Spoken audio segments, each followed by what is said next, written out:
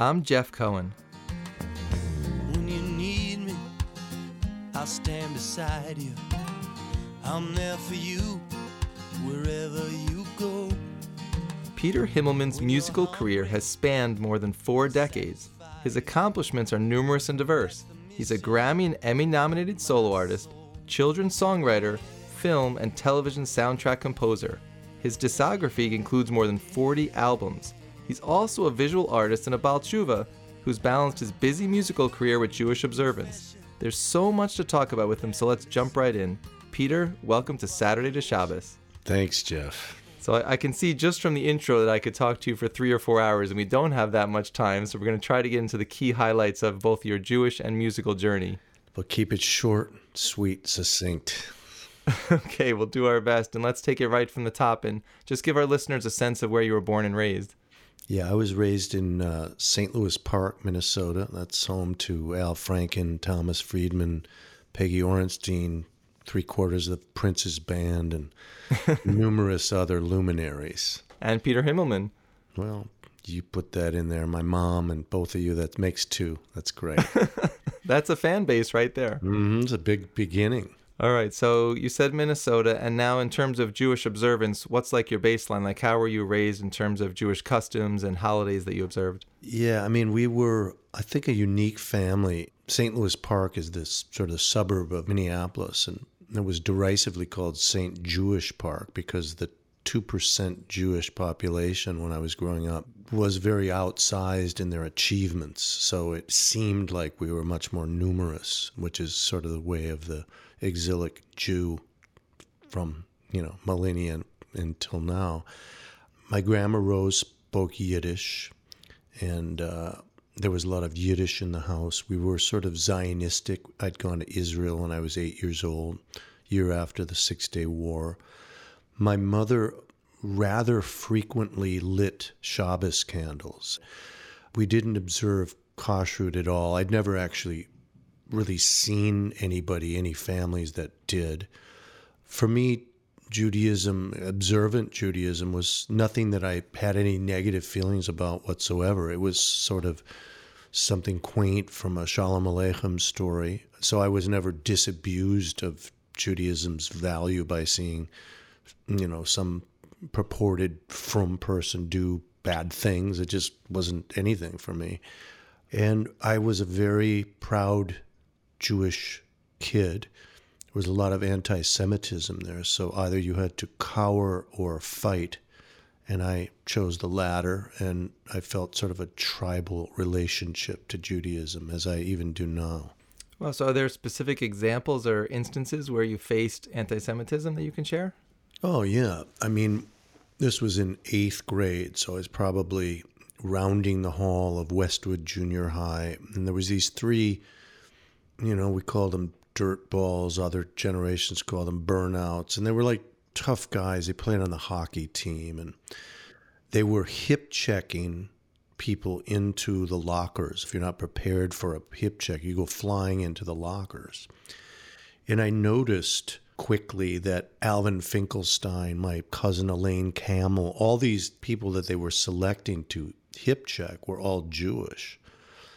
And there was no way they were going to be hip checking me. And I stood in front of the biggest guy who was, a year older, and just stood there and, said, "Don't even try it." And he smashed me in the face, which is the first time I'd gotten hit in the nose. And my nose was bleeding.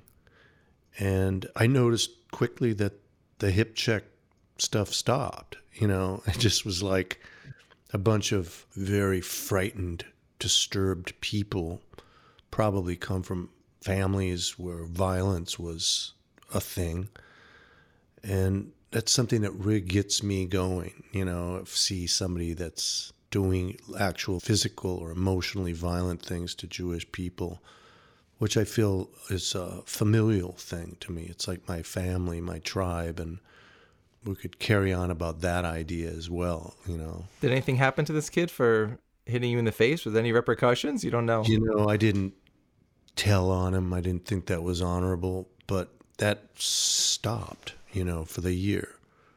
It just was like somebody's got to do something. And I'd rather it not be some school administrator who might have even slightly cheered him on. Who knows? And so you mentioned this was around like that middle school time period. So did you also have a bar mitzvah right around that same time? Yeah, it was, the year before.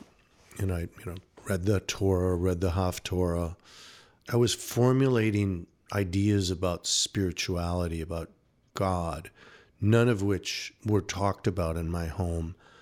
Very little was talked about in any kind of serious way about the nature of God or the nature of prayer in my conservative synagogue. It was really one of the most boring, irrelevant places that I could possibly be, except that I enjoyed seeing some of my friends. And so let's now bring in the musical side to you, because we have a good sense of where you were in terms of your Judaism. But whenever I interview someone who's this accomplished as a musician, I wonder, did they know at age 3, 4, or 5 that they had a special skill for this? Or when did they grab that first instrument, and what was it that began the musical journey? Well, I think if I had a special skill, it would be kind of abstractly organizing chaos. So I used to draw a lot as a kid. I used to sort of write stories. I used to be very proficient at somebody could make a scribble and I would turn it into something. I see things in clouds, put it that way. Right. And in some sense, music is almost the same thing. There's something very disordered about the potential of many, many notes on a piano, let's say, and you're creating some order. So I don't really think that my musical gifts are natural. I think they've been developed to some extent. There's many people that I play with who I know have a much more native musical ability than I do. I'm very good, I think, at creating songs and structures and using lyrics. So when I was in 6th grade, I was at a Passover Seder, which when I was in Minnesota, it began like at 5 in the evening, not halachic beginnings by any means. But I had an older cousin who I'd heard had an electric guitar, which to me, that was in a day where an electric guitar was not seen, maybe in a house of, a country western fan or something, but not in a Jewish home. And I went to see that after the gefilte fish was served, and I opened the velvet case of this Fender Duosonic. It was an all-encompassing interest. It had an incredible hold on me, just the physical appearance of the instrument. And it was at that point where, my dad offered him $100 for that guitar, my cousin Doug, and I started to play and write songs and listen to music, and that was it. I was just kind of off, not only for the music, but what that could do for me. It made me feel special, feel different, that I was doing something that was much different than probably any other kids that I knew.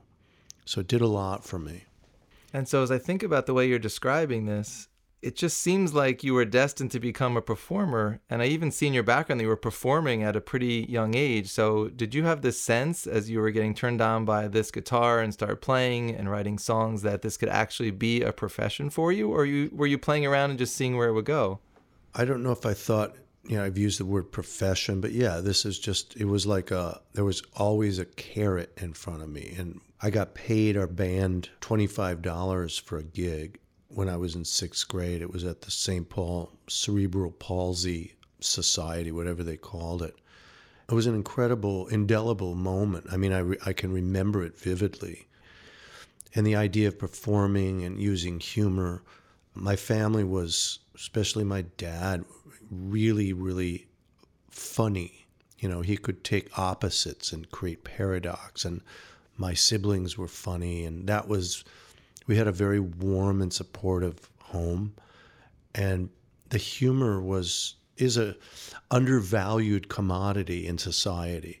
This ability, which there's a very Jewish context to it, even from the Gemara, from the Talmud. This setting up of opposites and colliding them unexpectedly, which is like flint. That makes a spark. That's the nature of humor. So I knew that I had that ability, and performing was a natural thing for me. And so how do you go then from this first paid gig in 6th grade to forming your first official band? Like, at what age does that happen where it's like a band that... Well, that happened in 6th grade. That was official. That band was as serious to me. I took it as seriously as I do anything I do now. You know, I was on time. I was punctual. I was very obsessive about how we would appear, and the songs were performed as well as we could at the time. It wasn't as though it was ever a lark for me. It was always serious. And everything that I do it hadn't changed. It's an outgrowth of that sort of serious look at this thing I was doing, which happened to be music. And so as I think about your story, when I'm interviewing one of our typical guests and we have them in those middle school years, the next phase is high school, college, what am I going to do with my career? But I get the sense that your story is going to be a little bit different, because we have you viewing yourself as a professional musician in 6th grade. And I know you're performing and you get into this group called Sussman Lawrence. So how do we get from this 6th grader who sees this as a career to, you know, forming this band and really taking off like that? First of all, in high school and junior high, I was a very poor student. A lot of things happened to me that were very alien to the sort of Jewish oeuvre that I was grown up in. Things that I was involved in just by chance. Some of them were dangerous. I don't want to specify them, but if my kids were into the same thing I was into, I'd be extremely nervous. And I was a very poor student in junior high, middle school, and high school. I probably had like a D- average. I was completely tuned out doing other things. Music was just one of them. I felt unacknowledged. I felt bored at school. There was nothing for me there, educationally. I was always an avid reader. So one of the bands that I joined was, this was in my last year of high school, which I got out of. They told me I had enough credits to leave school a year early, which I did. Mm-hmm. And I got a job, but I got into this Caribbean, Trinidadian reggae and calypso band when I was 16, 17. And it looked like they were a very popular band in Minneapolis. And there were a lot of guys trying out, much older people than me, maybe more proficient. And somehow I got the gig, and these guys, Peter, come let me go down the road and play the kaiso. It was such an influence on me, and they became like such dear friends of mine. And I learned to cook oxtail soup, then curry chicken, pepper sauce, And the year before that, I played with I don't know if you've ever heard of the R&B singer Alexander O'Neal. He was total R&B, never really crossed over, but very famous. Any African-American, musically oriented person between, say, 35 and 70 would know exactly who this guy was. And I played in that band for a year. That was right when Prince was coming up in Minneapolis. So I had all these not only musical experiences, but human experiences that nobody in my high school was having. I can tell you that much. I couldn't even brag about it because it was just so off everyone's radar. It was just something like, if you knew, you knew, and that was the thing. And I didn't go to college. One of the reasons I didn't go to college was, of course, I was really into music and my band was taking off, but really it was, I didn't want to take the SAT. I never took it, because I was very worried that I would get a score which would tell me what I feared most, that you really weren't that smart. It wouldn't be a high score. I couldn't countenance having a number associated with my name for all the world to see that I wasn't that good. I wasn't smart. And that was a big factor, which I've never really even admitted to myself till a few months ago. Well, you just admitted it to more than just yourself right now. Yeah, that's fine. I'm good. I'm an open book. Wait, what did your parents think, though? Like you said, you were getting D's. So there could be parents who are like, they could be putting pressure on you to raise your grades, or they could see that you have like special skills. Yeah, my mom was a teacher. She had her master's degree, and she taught gifted education. I mean, she would recognize gifted children in different school districts, and, she would work with them. And I would bring home these report cards quarterly, and I would get into like some sort of trouble for a week.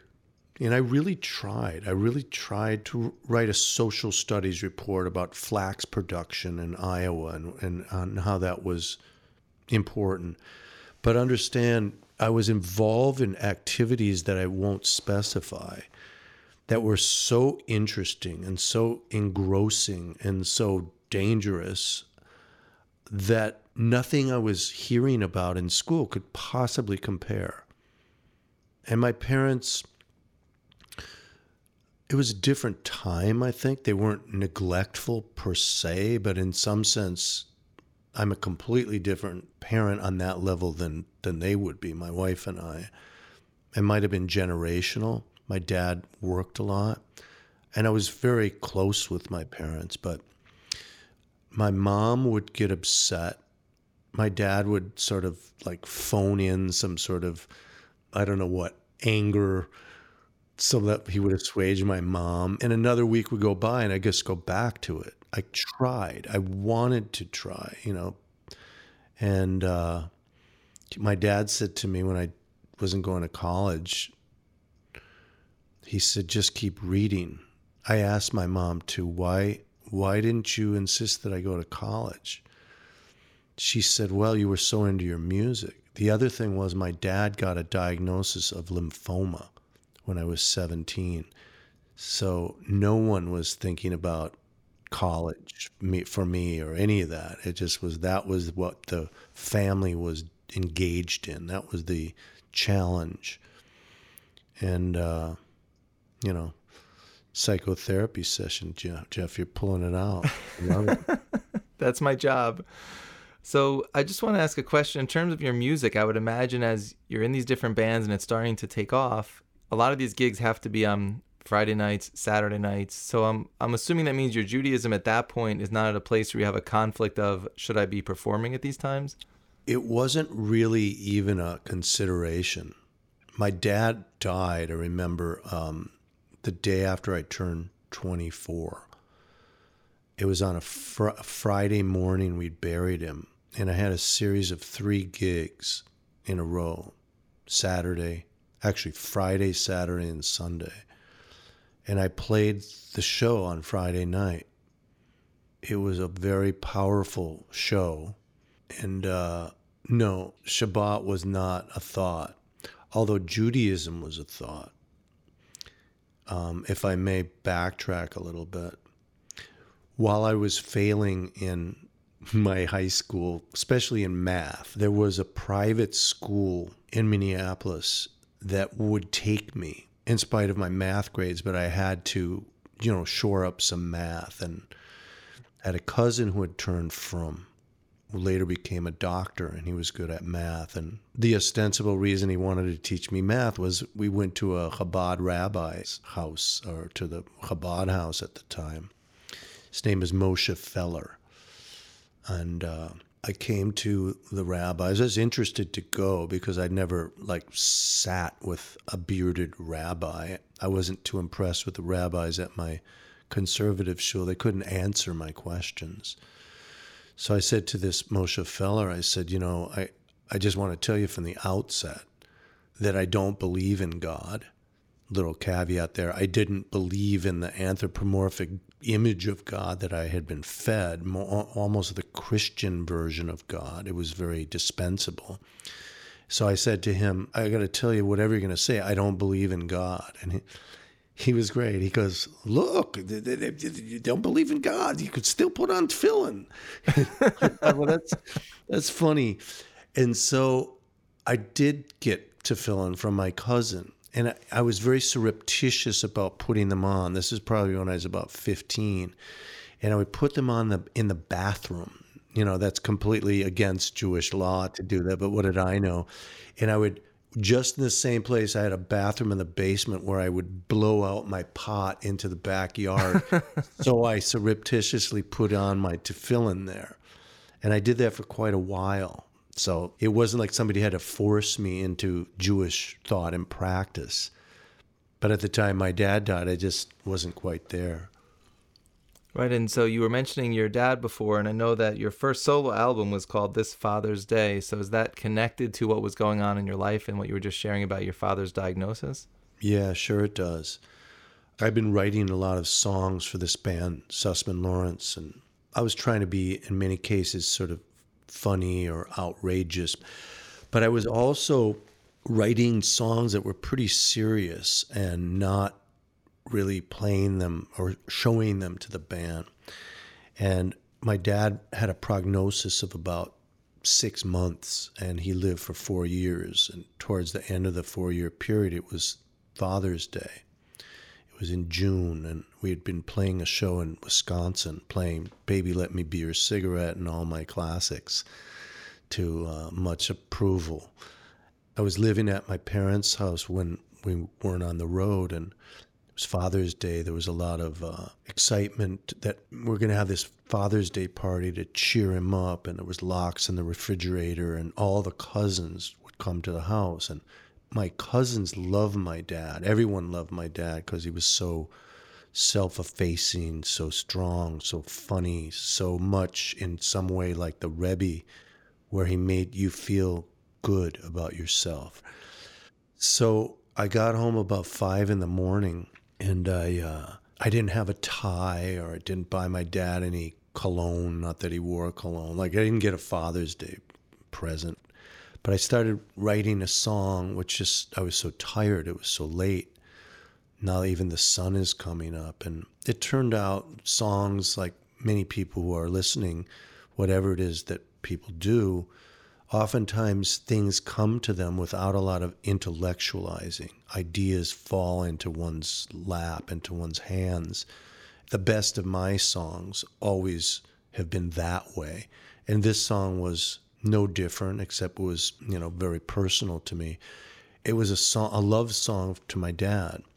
And I started to record it at this little 4-track Porta studio.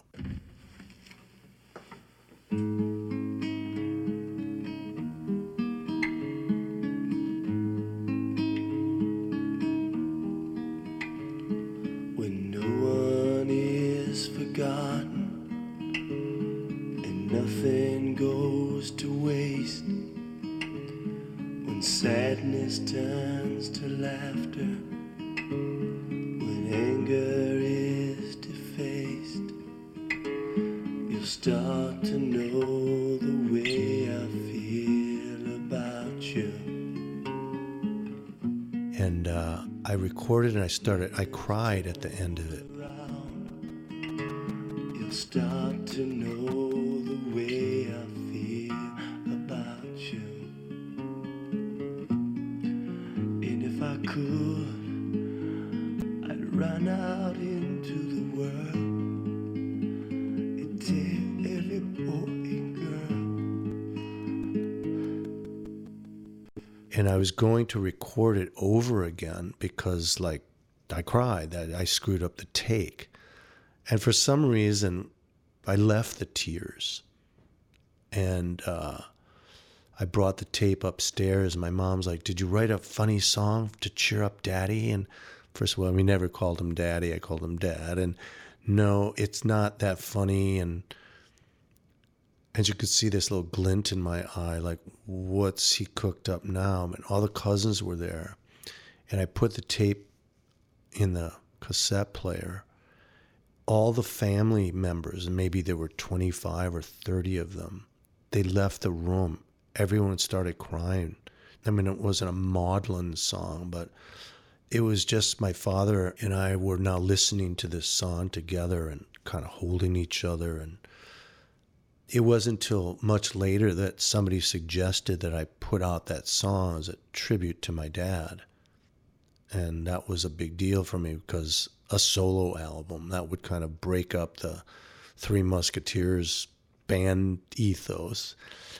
But that was a record that really took off and got me signed to Island Records. We had a video that was made for it that was playing on regular rotation on MTV before I had any kind of record deal. That was unheard of. Mm-hmm. And I got, this incredible record deal on Island Records that, on my insistence, that record had to be the first record.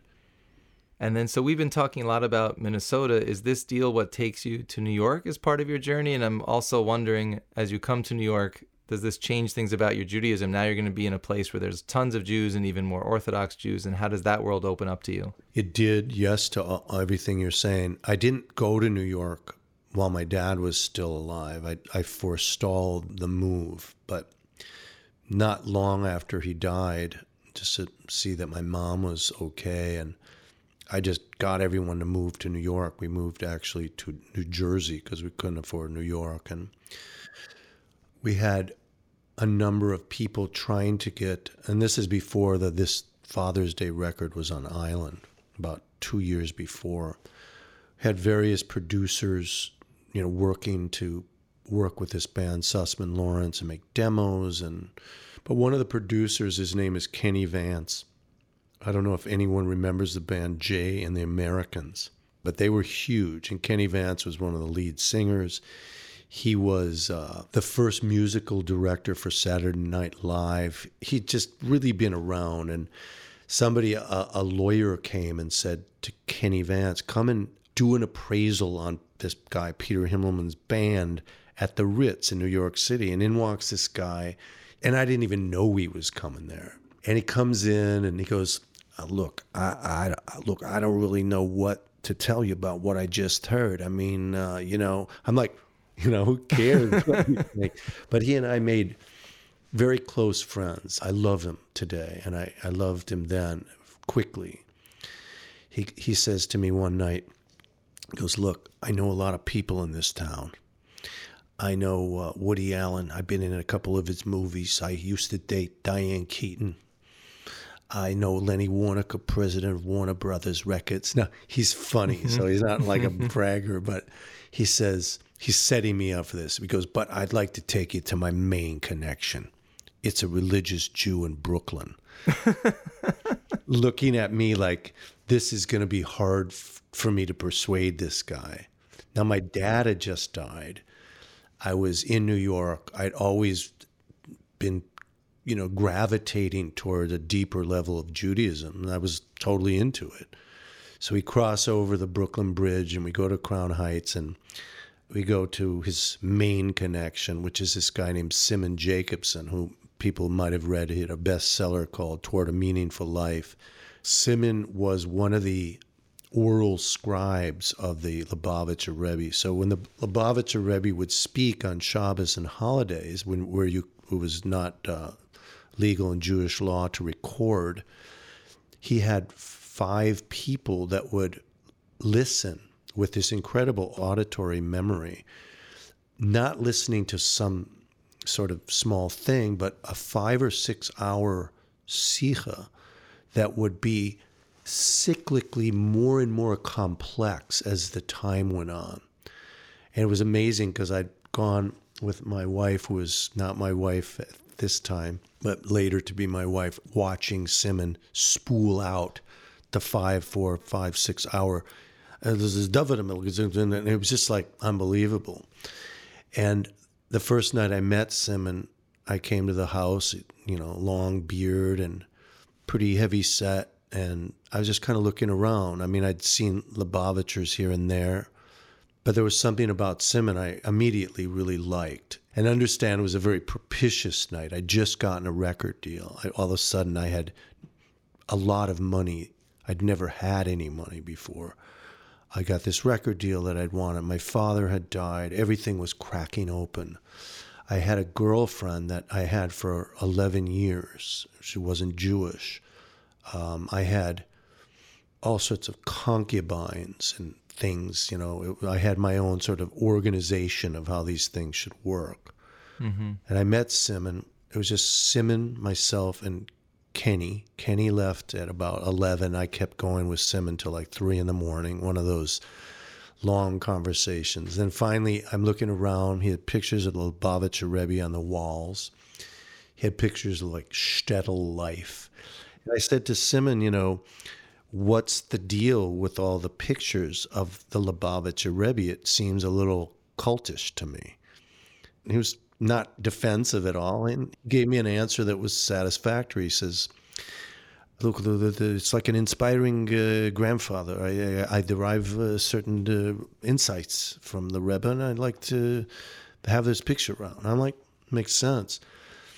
And then he starts in. So now it's getting really late. This is really a turning point.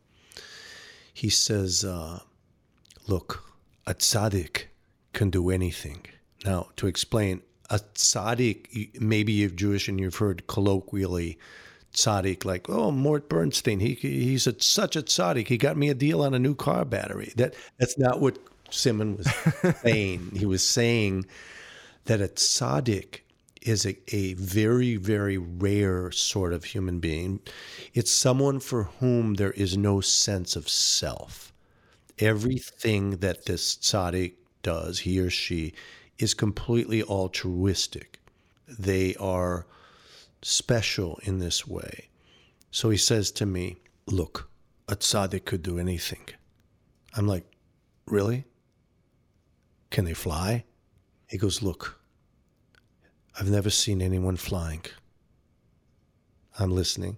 He goes, but understand, to a tzaddik, whether you're walking on the face of the earth or flying 30, 40 feet above it, it's all the same miracle. I'm like, damn, son.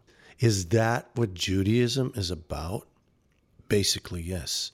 It's taking and extracting the wonder from things that we think are mundane. The next day, I went out and bought a tallis cotton, that little tallis that you wear under your shirt. And I was probably one of the quickest guys they ever got into the cult. You shouldn't be calling it a cult anymore. You don't feel that way. Yeah, no, that's sardonic. If you'd seen my face, you would know. So guys, whoever's listening, I don't think it's a cult at all. Good save. I just said that. Everyone relax. But, I sort of told my girlfriend at the time that this is it for us. And it was hard because in some ways I cared about her a great deal. I just didn't see her as the mother of my children and the future. And all the concubine stuff stopped. And that was a huge turning point for me, one of the biggest. And so you mentioned the Rebbe and all the pictures that were up and this inspiring conversation that you're having. Do you then get an opportunity to meet him? I would think that wasn't part of your life up until that point, but I would think that would be a question you'd ask, can I meet this person that so inspires you? Well, I didn't even have to ask. It was very soon. It was Shavuot night, where Shavuos had ended, the two days, and there were all these Hasidim in Crown Heights that were going to see the Rebbe. They would stand, maybe 1,000 or more people, and wait. The Rebbe would give each one a blessing, a bracha, give them a little glass of wine, a little plastic cup, and the Rebbe would kind of, give them a blessing. When I got up there, Simon whispered in his ear something to the effect that this guy is a musician on the road, and he gave me a bottle of vodka, a small bottle, which was given to like teachers, educators, people that were in sort of the public sphere, that you would go for a year wherever you travel and make a l'chaim and a blessing with someone until Passover, at which time, you'd have to finish because vodka is not kosher for Passover. So when I got that bottle, everyone's like, who's this guy? You got a bottle? Like, who's this, guy that got a bottle? And there were other times that I came and got that bottle. There were other times that I stood in front of the Rebbe for dollars. And some of the musicians that I play with, one of them was my cousin from this band, Sussman Lawrence, and he's a genius musician. And while I was going to Crown Heights to see the Rebbe and to be there for Shabbos, I'd asked my friends, Jeff in particular, why don't you come with me to this? It's just from a, sociological experiment point of view, just to look at something different rather than staying around and watching, Three's Company or whatever show was playing at the time. He never did, but he asked me somewhat recently, what was it like to meet the Rebbe? And this is the way I explained it. I said, so imagine that you've just done some loathsome thing and you are feeling this deep sense of shame. The world feels dark. You feel loathsome. You feel like a worm. You feel hopeless as a result of this thing, and now everything that you do seems dark and hopeless. I said, put yourself and your mind into that dark place. And Jeff's got a brilliant imagination. He goes, yeah, I know what you mean. I said, a meeting with the Lubavitcher Rebbe was the exact opposite of that. I'd have, several interesting encounters and meetings with the Rebbe, and it becomes a responsibility that I've been given these gifts by God, these circumstances, that I need to use them to uplift people in the ways that I was uplifted. So I want to now connect this back to your musical journey, because I've interviewed so many people who have this really impactful moment like you just described, but then from there to becoming fully observant, it could be 5-10 years, and you kind of told the story like they got me in one night. So I just wanted to ask you, you have this flourishing musical career, and I asked you earlier about the fact that the gigs are on Friday nights and Saturday nights a lot of the times, and now you're turned on by this, religious experience, and it sounds like, okay, I got a tallis, and maybe I'm going to start taking in all these things. So how do you mesh these two things going on in your life? Well, it wasn't maybe as difficult as you'd think. When a person has a passion towards something, they don't really wrestle as much as you'd think in going forward to whatever that is. If somebody is making them do something, there's no volition there, then it becomes really challenging. So I was completely free to do whatever I want.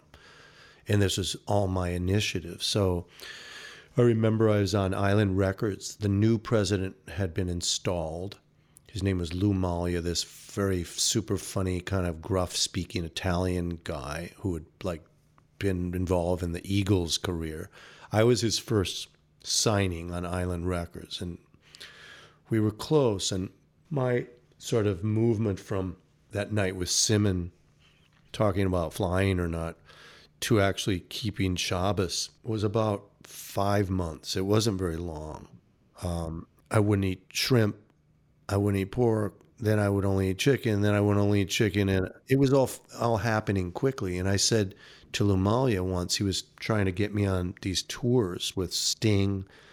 There's a couple other people that he had in mind. And I just told him, I came in the office. I was living in Hell's Kitchen. I took a subway down to the Village. I said, Lou, I'm keeping this thing now called Shabbos. I won't be able to play on Friday night. He's like, Shabbos. What are you talking about? And he thought I was joking because he was sort of a lapsed Catholic. And when I explained a lot to him where I was coming from, he was strangely supportive of it. It made his job tremendously difficult, but he could tell it was for real, and it was. And slowly I just started not playing on Friday night. My last gig was with Joe Cocker. We opened for Joe Cocker. I'd had 3 or 4 Friday nights. I did them. And after the last gig, I got off stage. It wasn't so dramatic. I just went back to my hotel room. I walked back, it was quite a ways. It was in Cleveland. And that was the last Shabbos I ever played. That was it. I played with Greg Allman, if anyone knows the Allman Brothers, and I was lighting Shabbos candles, after I performed backstage. It was a summer, so it got dark, and he goes, "What are you doing there?" I'm like, I'm lighting these Shabbos candles. He goes, that's a Jewish thing, right? I'm like, yeah. They were like in Budweiser bottles. And he goes, well, that's good. You're Jewish type. I like that. And then he gets out and he's sitting at his organ. He goes, I just sat around with Peter Himmelman doing some, I don't know what he was doing. He's at his organ, like he's on stage. He goes, I can tell you what, Peter Himmelman band may not be the best band, but best band better look out. And then, you know. Our producer, Gary, who is an accomplished musician himself, has chosen a few samples that we're going to play and give you a chance to comment on them. So the first one he selected, it's called Beneath Your Watching Eyes. So let's hear the clip. It means so much. Won't you help me understand? Draw me near. All my life is your command.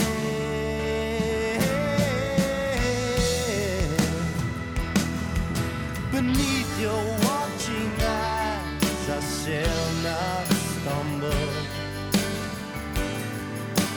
From your timeless course, I shall not digress. Beneath your watching eyes, I stand so humble, like a child at his mother's breast.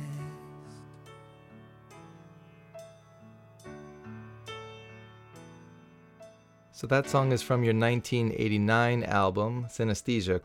Listening to that, it's making me think obviously of God, and I'm wondering where you are in your journey that you come up with a song like that. Yeah, I mean, I usually remember something about all the songs I've written. There've been hundreds and hundreds of them. That one, I was, keeping Shabbos. I probably wrote that one in 1987, maybe earlier. And I was at my sister's house in Oradell, New Jersey. I spent Shabbos there. My sister is not yet keeping Shabbos. And I went to their piano, and that one was one of those things that just floats down. You take dictation and you get it. That's such an interesting thing to me about where the inspiration for these songs come from and how they go from your head onto paper and then come to life. It's really like a remarkable thing. If they come from your head, and this is a strange little thing, the less they come from your head, in other words, the less intellectualizing one does, the more freely these things come. Now, at some point, you sort of have a kind of a parallel view. There is organization, there is chord structure, and so on. But it rests under the muse or the emotional stuff. It's there to support it, but it doesn't overtake it. And then sort of there's sometimes an editorial process, something you want to fix up. That's purely intellectual. Right. Or mostly. But yeah, there's a lot of things that just come down, and it's not an unusual experience for anyone. There's no way to do justice to just how prolific your career has been musically, but we did select a second clip that I want to share. So I know this came out in 91, and you were with Sony Records at that time, a major label. So this song is called Impermanent Things, and Gary's going to play us a clip. All these impermanent things, well, they point in all directions like second-hand reflections, and they're leading us to subtle shades of violence. And why keep hanging on to things that never stay, things that just keep stringing us along from day to day?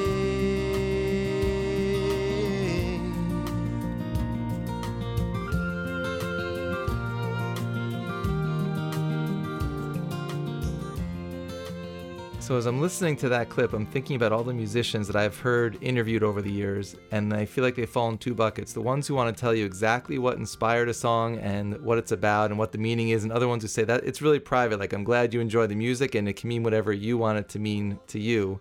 How would you describe this song?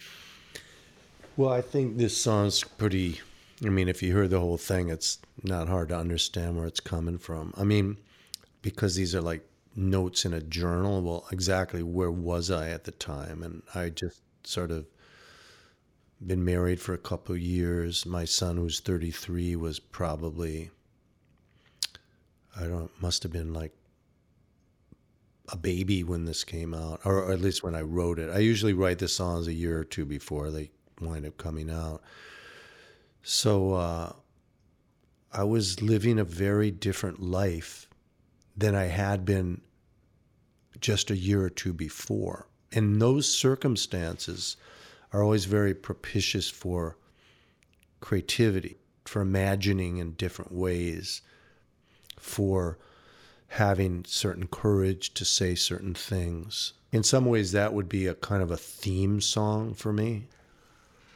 And so if only we had 5 or 6 hours and we could go through like 2 or 3 key songs from each of these years, but just to take this all the way almost to the present, the third song that Gary selected is actually from 2020. It's a song called Press On from an album of the same title. So let's hear that clip. In the middle of the river, there's a brown and white pony stuck out on a rock with the current rushing by. The sun beats down and the wind whips up as a mutter of crows bursts into the sky. I got a lucid feeling like something inside me is working up the courage to confront my own death. I step out in the water that's colder than anger, so cold it feels impossible to take my next breath. As I go under, I think about my mother. I think about her hands just a stroking my face. I come up to the surface, I look up at the sky. I see swirls of red dust rising into space. Keep your head raised up and press on. Keep your head raised up and press on. I gather up some branches and a pile of dry leaves. I struck a couple matches and I finally make a fire. You know what I love about that song is that the beginning where the words are alternating with the music, they have the same energy. It's almost like the words feel like they're talking to you, and then the music feels like it's talking to you also. It has like the exact same energy to it.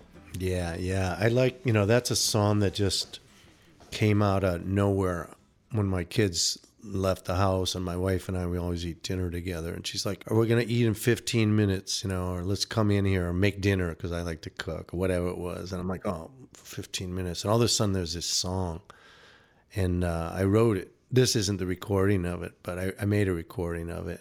And I was like, yeah, I love that. I love that song. I love that groove. And the musicians that were playing with me are so great. And I love to play that song because I don't know what it's all about.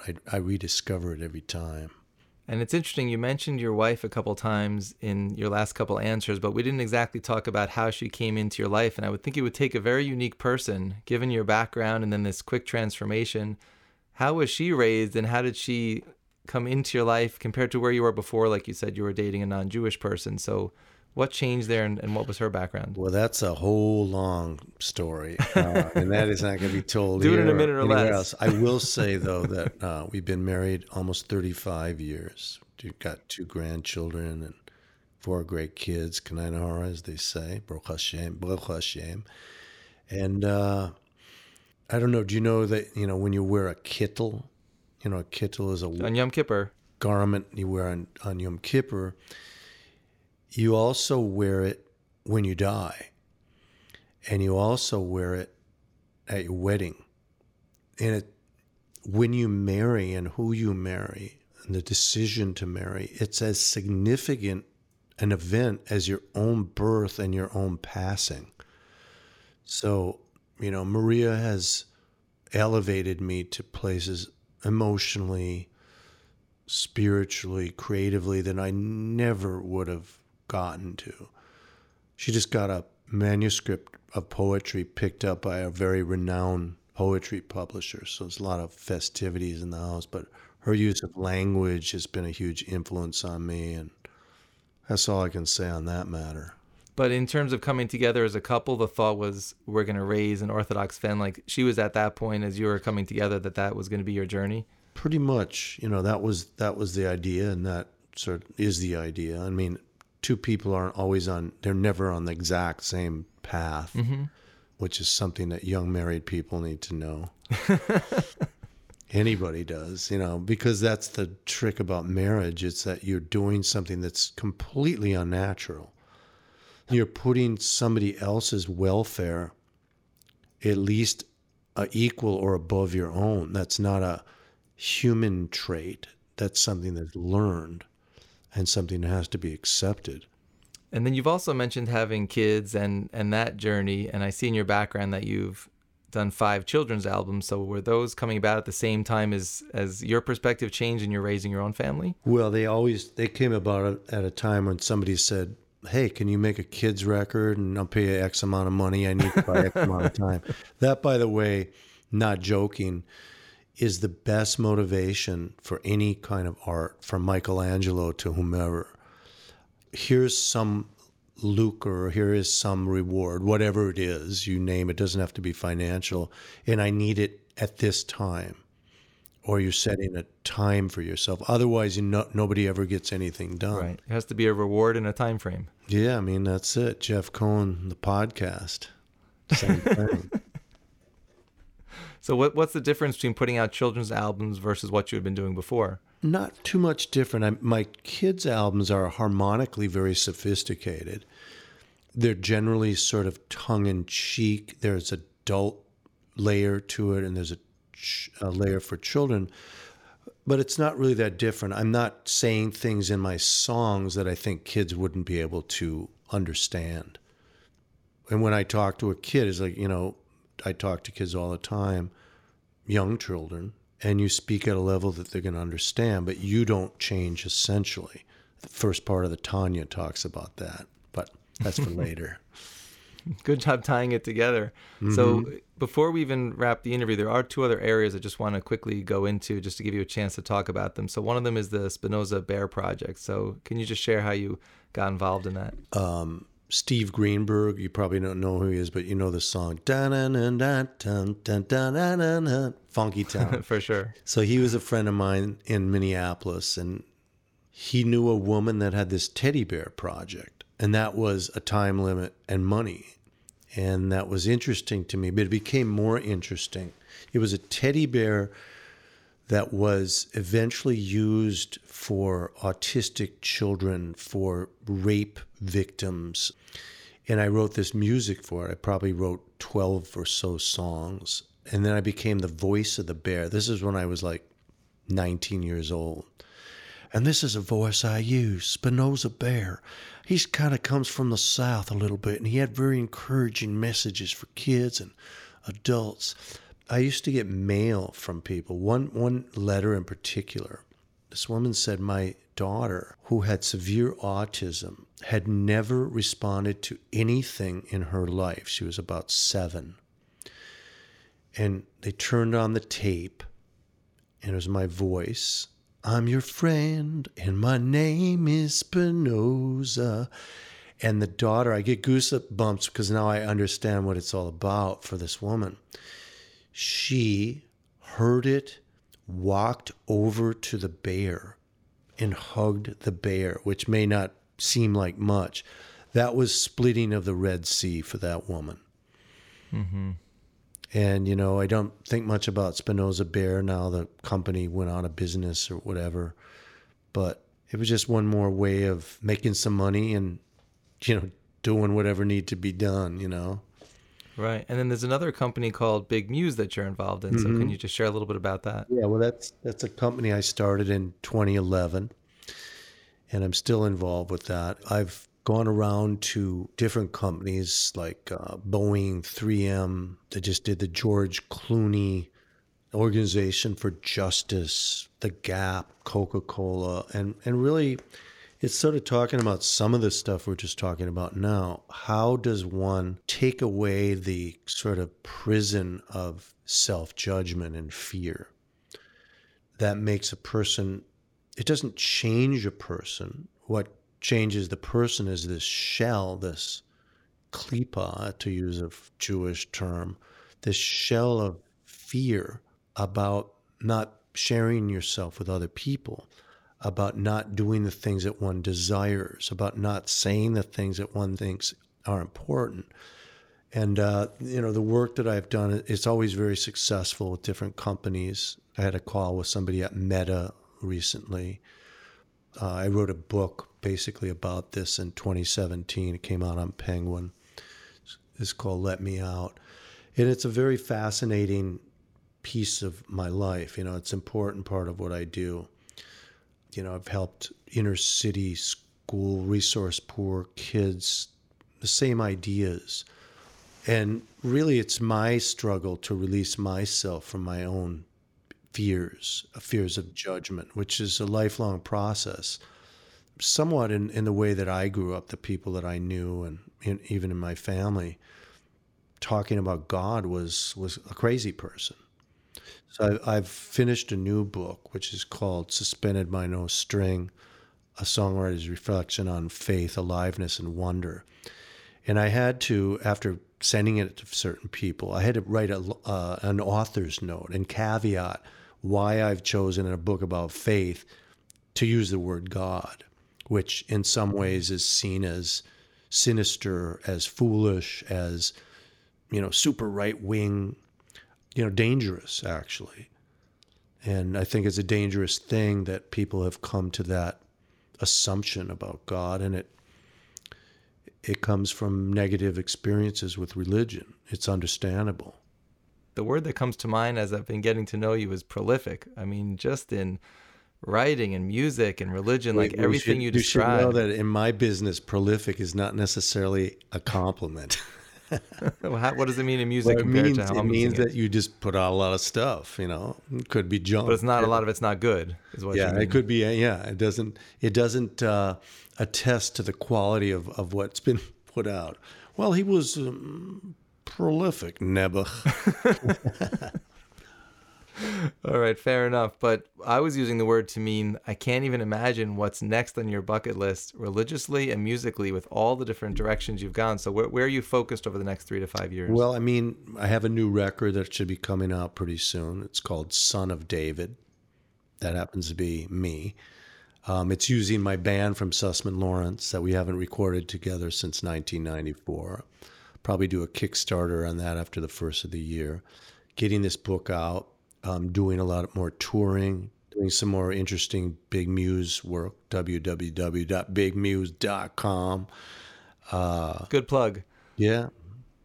Very nice. So we like to close all of our interviews with the lightning round. I'm going to just ask you a few super fast questions. Are you ready? Yeah.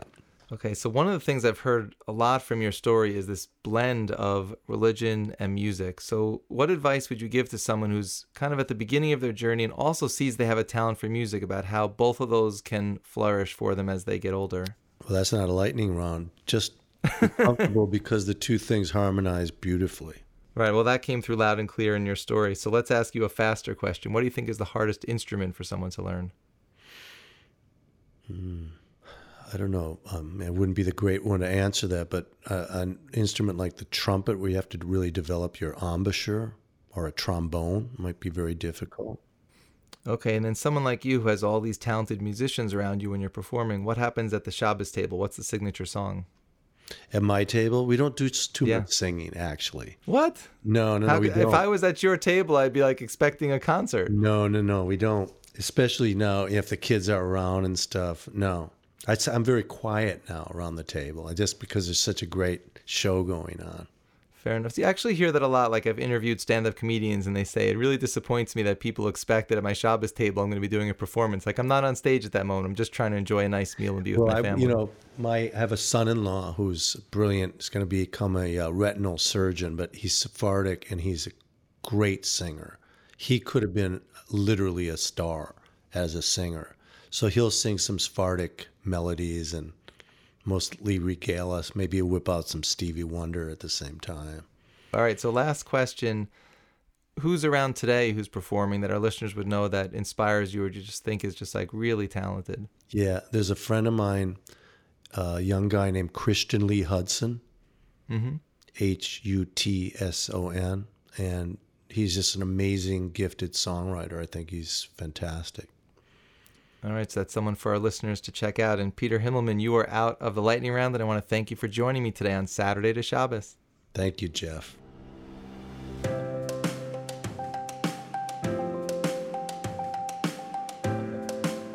Saturday to Shabbos is produced by Gary Wallach. Our theme music is by Paul Uden. To learn more about us, please visit tachlismedia.com. That's TACHLIS media.com. Tell us what you think about what you've heard, or suggest a story we should know about by emailing shabbos@tachlismedia.com.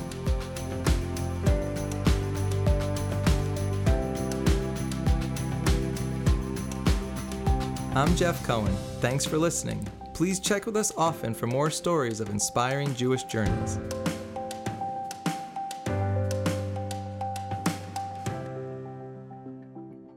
Saturday to Shabbos is a Tachlis Media podcast.